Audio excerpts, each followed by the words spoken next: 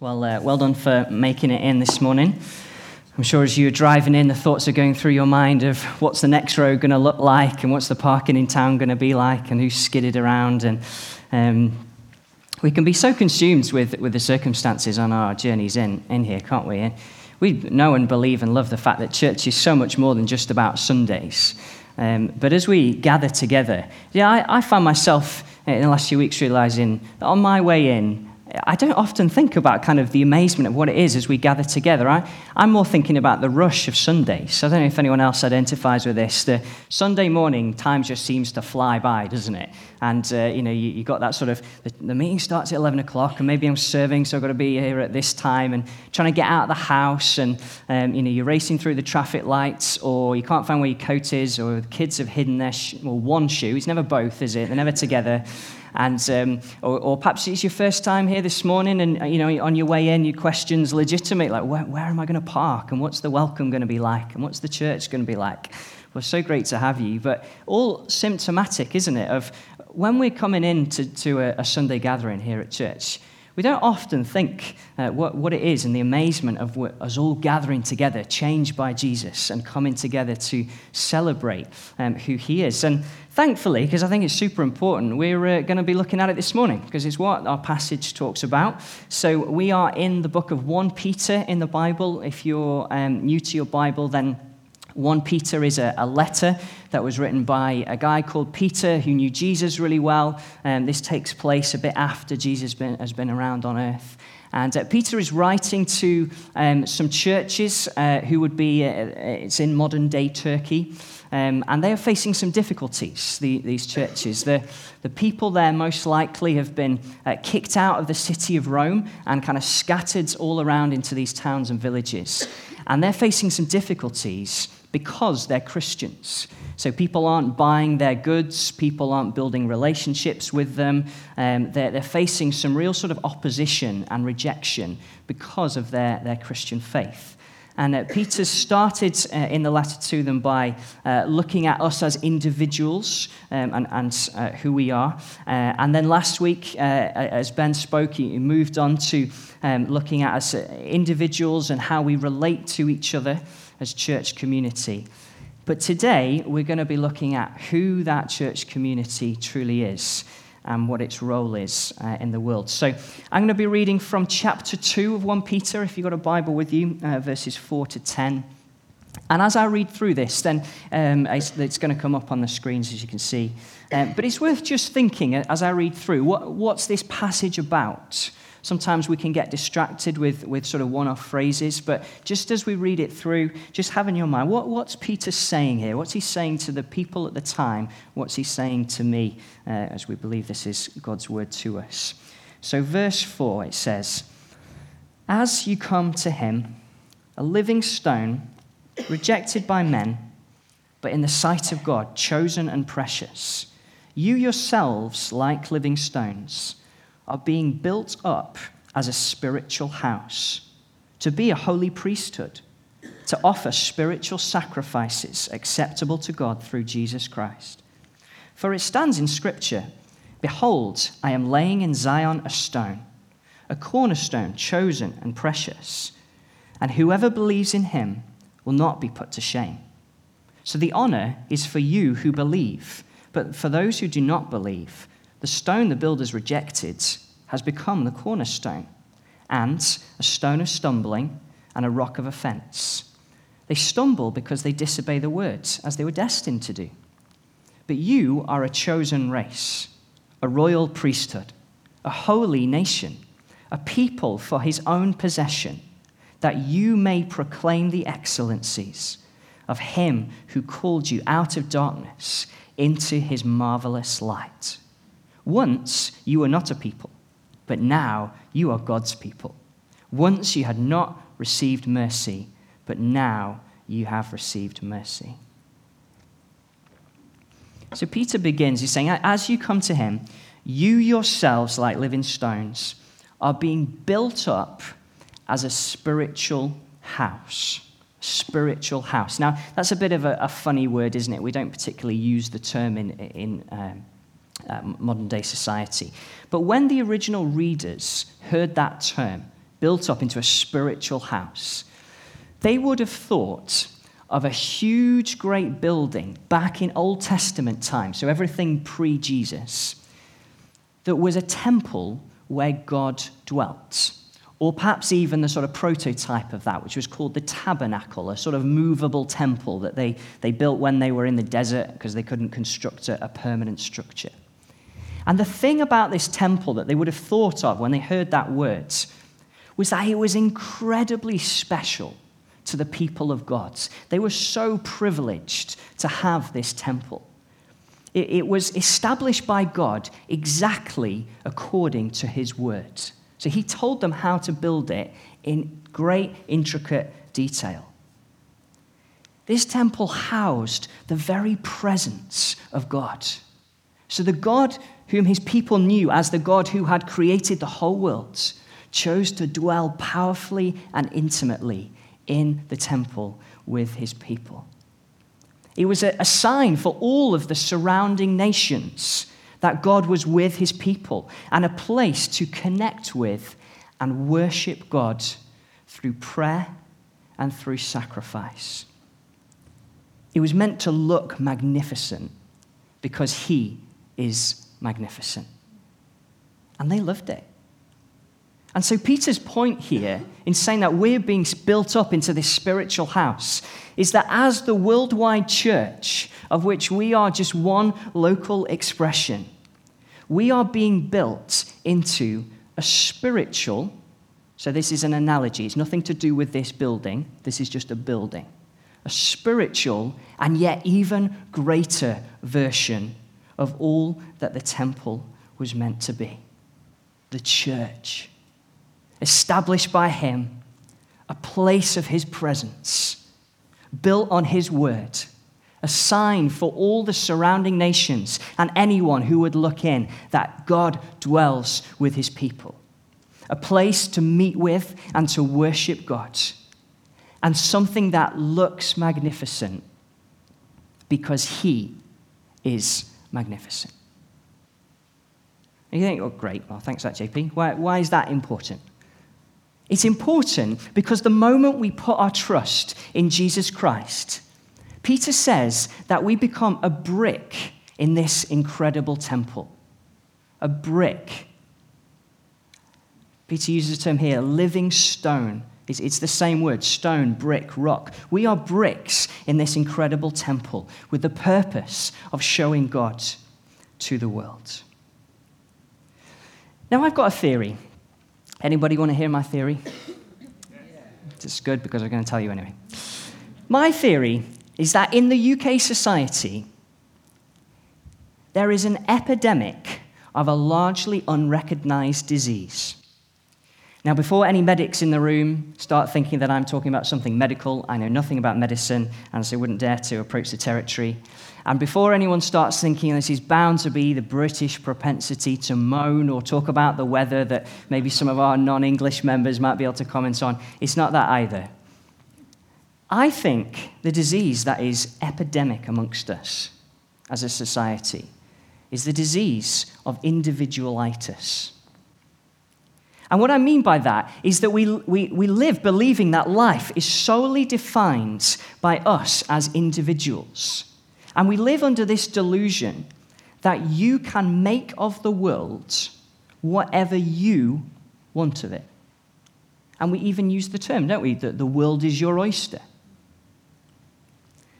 And it happens all across our society. So I was watching a TV show Saturday night a few weeks back. It's called All Together Now. Anybody heard of this TV show? Ben has. He's obviously cool. What it is it's one of these kind of singing reality shows where someone comes and sings, and I know nothing about singing, but it's just fun to see. And they come out and they sing before 100 people, all of whom are employed in the music industry in some profession, singers or people who train in musical theatre or whatever. And this person sings, and if the 100 people like them, they press their buzzer and they stand up and they start dancing. And if they don't, they sit there and look a bit awkward. But the whole point of the TV show is it's all about how can I make myself? How can I chase my dream? How can I build my reputation, make my life important? You even see it in the church, this individualitis. How often have we spoken about you can change the world? You can fulfill your God-given destiny. And whilst there's some truth in that, the danger is that in reality, the majority of individuals don't change the world in a hugely life-impacting way. That's the reality. And if your God-given role isn't the one that gets talked about all the time, we need more church planters, we need more home group leaders. If that isn't what God's called you to do, then you can feel hugely undervalued.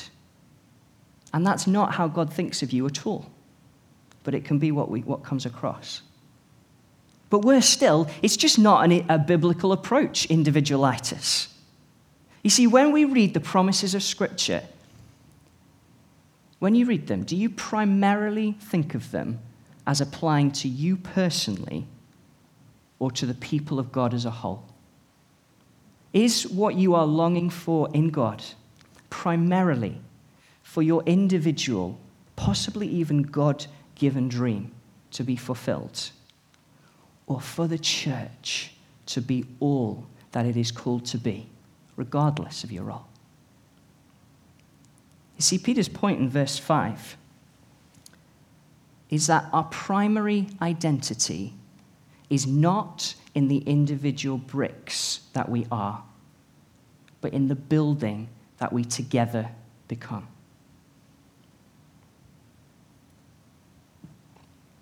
Now, some of you, on considering that, you're thinking, hang on a minute, did you just say that being part of the church is our identity? You didn't mean that it was just our role or what we do.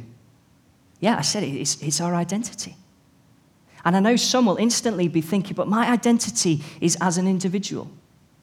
Perhaps even in the job that you have, or the nationality that you have, or in your history, or in your circumstances, feeling like they define you.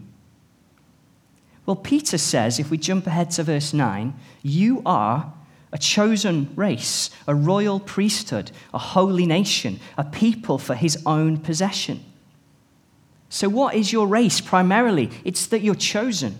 What's your nationality? It's that you're holy. What's your job? It's that you're a priest of the king. Who's your employer? What's the chief influence on your life? It is God himself. What is your role? To proclaim his greatness. What's your history? Is that once you were not part of God's people, and now, wonderfully, we are as the church.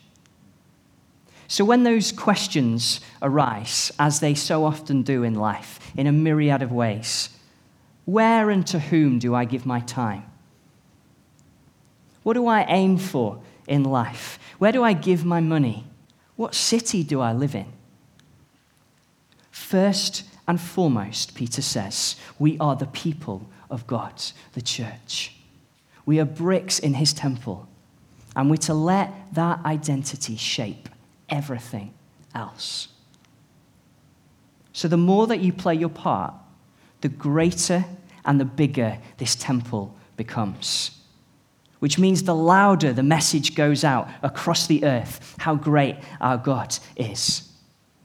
Every chair that you put out, every coffee that you serve, every testimony that you tell of what God's doing in his church, every act of service that you do because you love Jesus and because you love the person in front of you, every decision that you make to honor God, it all increases the shout that Jesus is the Lord of the nations. But we're not just building any old temple. This is a temple with Jesus Christ as its cornerstone. Now, cornerstone's a bit of a funny word, isn't it? I'll explain that in a moment. But Peter talks about it in verse 6. So he says in verse 6, "Behold, I'm laying in Zion a stone, a cornerstone chosen and precious, and whoever believes in him will not be put to shame." And what he's doing there is he's quoting from an older part of the Bible, the book of Isaiah in the Old Testament. Isaiah was the guy that spoke the words in it. And it's in chapter 28 there. And what is happening as Isaiah is speaking those words is that the people of God are very much relying on themselves and not on God. They're not particularly following God. They're not being a particularly great demonstration of who he is. And I'm sure none of us ever have times where that is said of us at all. But amidst their failed efforts, God speaks about once and for all establishing the church as the demonstration to the world of what he is like. And he puts Jesus as the cornerstone. Now, I was talking to a couple of architects last week, and what they were telling me is that in modern building, we don't tend to use a cornerstone so much, but they did a lot in ancient times. And it was the first brick in the building, the first stone that would get put into the building of the temple or whatever building you were building. And the point about the cornerstone was that it defined the whole building. It shaped the whole building. So the direction of this cornerstone shaped the direction of the wall you were building. The type of material of this cornerstone shaped the whole rest of the building. If the cornerstone was off, the building was off. The effect of the cornerstone went throughout the entire building. It's a little bit like, I don't know if you've had this experience, where you've been on a team which you think, okay, I play my part in this team, but overall it's kind of average, and yet there's this one person in the team that makes it look incredible. You might have had that in a work context where maybe someone on your team, or maybe even you, are hitting targets way over and above everyone else, and it really kind of brings your team forwards. Or perhaps in a sporting context. I remember when I was at school, and we had a rugby team, and pretty average, but we had Richard Baker. And no other school had Richard Baker. And Richard Baker was the fastest person I have ever seen. And he was the most powerful person. And the amount of times that I heard, give the ball to Baker, and he would catch the ball and run and score the try, time after time after time. And he took something that of itself wouldn't have been that great, and he brought the team right forwards into a really impacting team. It's a little bit like what Jesus does for the church. It's why the church is so wonderful. It's why the church deserves our everything. Because Jesus Christ is the cornerstone, and he shapes us, and he defines us. We are bricks in the building, and yet we are forever shaped by him and his work in our lives. So when you see the church, you should see Jesus.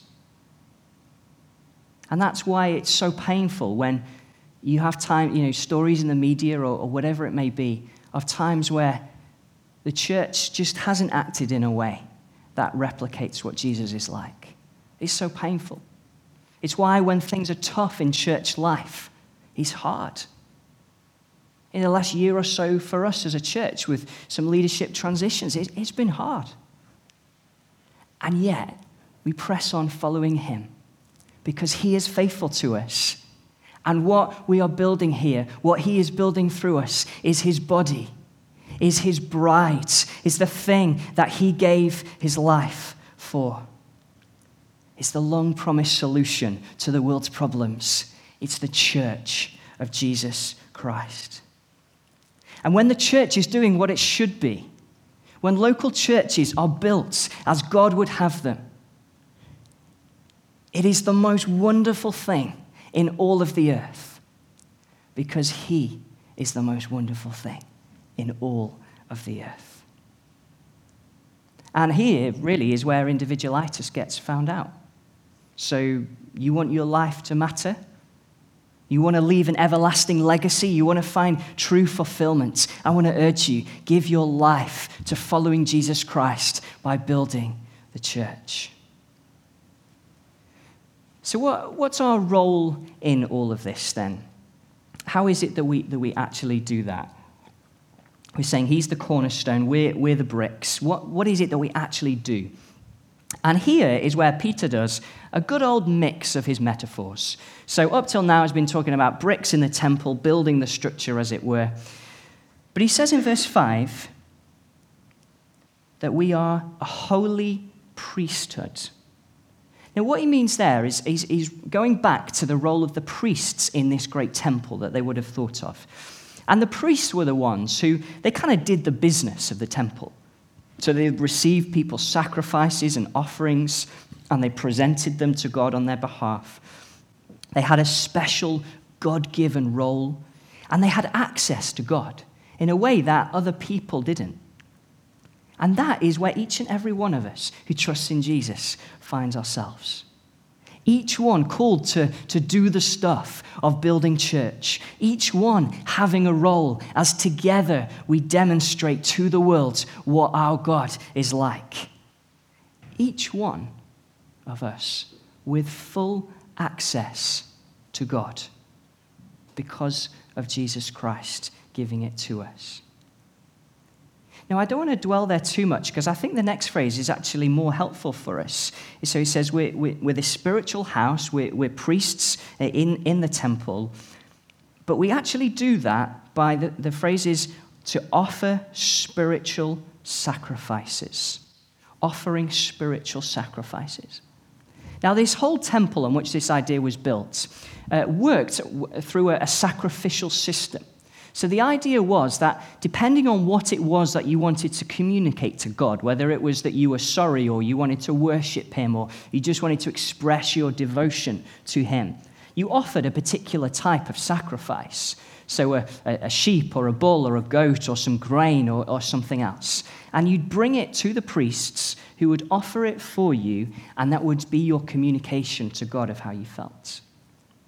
And as the people came, their question in their minds would have been, is my sacrifice right? Is my sacrifice good enough? Is my lamb without blemish?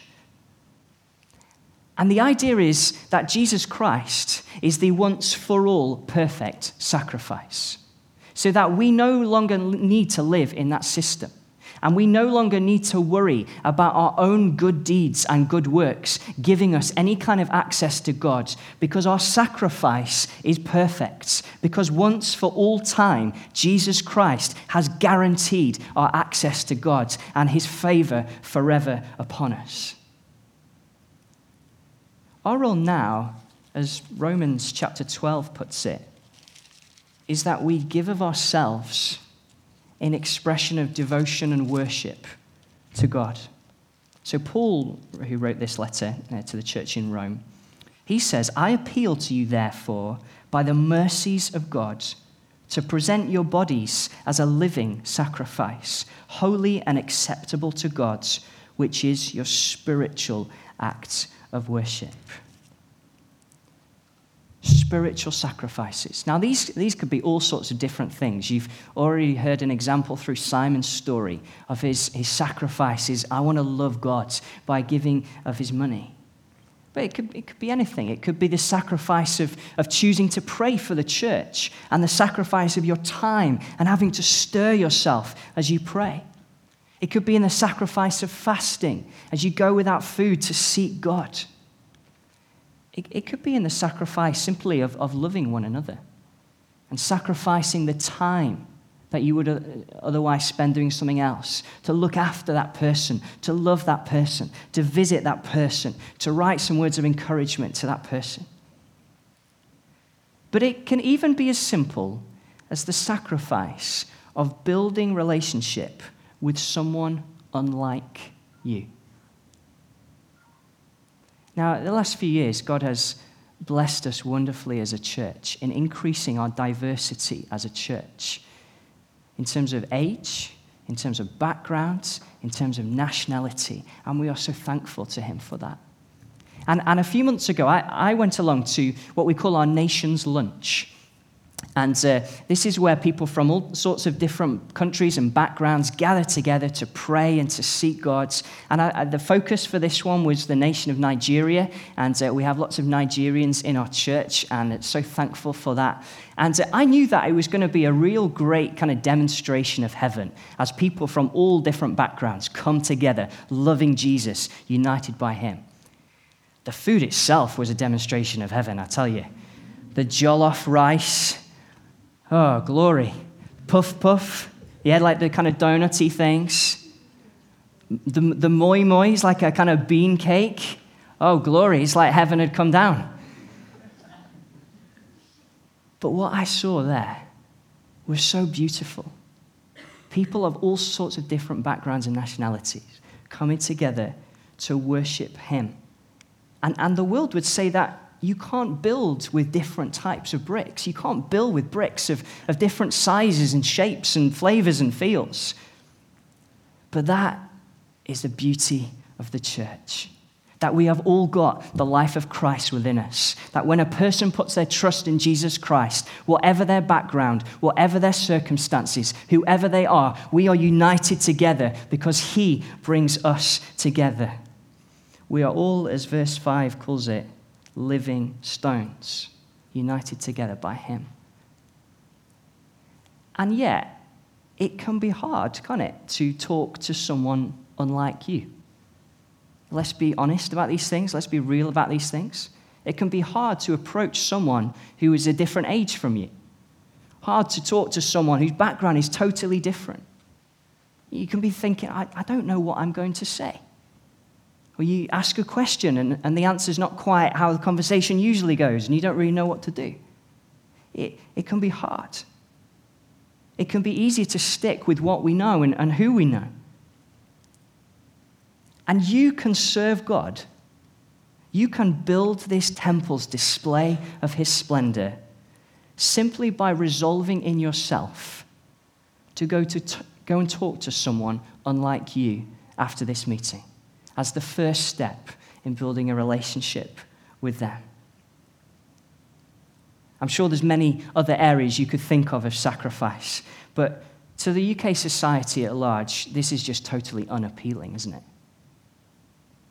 And that's because it is diseased with individualitis. Why would I want to give up anything that gets in the way of my life as an individual? And yet, because God is more concerned with the spiritual building that we become than the individual bricks that we are, our sacrifices are made possible because we are building something that is bigger and greater than ourselves. We are defined by our cornerstone, Jesus Christ himself. And through sacrifice, that is actually how he himself began the work. As verse 4 puts it, that he was a living stone, rejected by men. And that on the cross, he gave himself in our place to win a people who become more and more just like him, to win a people who display who he is to the world, to win a people whose story is that of verse 10, where we say, once we were not a people, but now we are God's people. Once we'd not received mercy, but now we've received mercy. We're a living demonstration of who our God is. And so, if we are to be motivated to live a life of sacrifice and make big life decisions based on our conviction that first and foremost we are part of the church, then we need to come back to the 5 most important words in this passage right at the start in verse 4. As you come to him. As you come to him. That's how we do it. We come to him.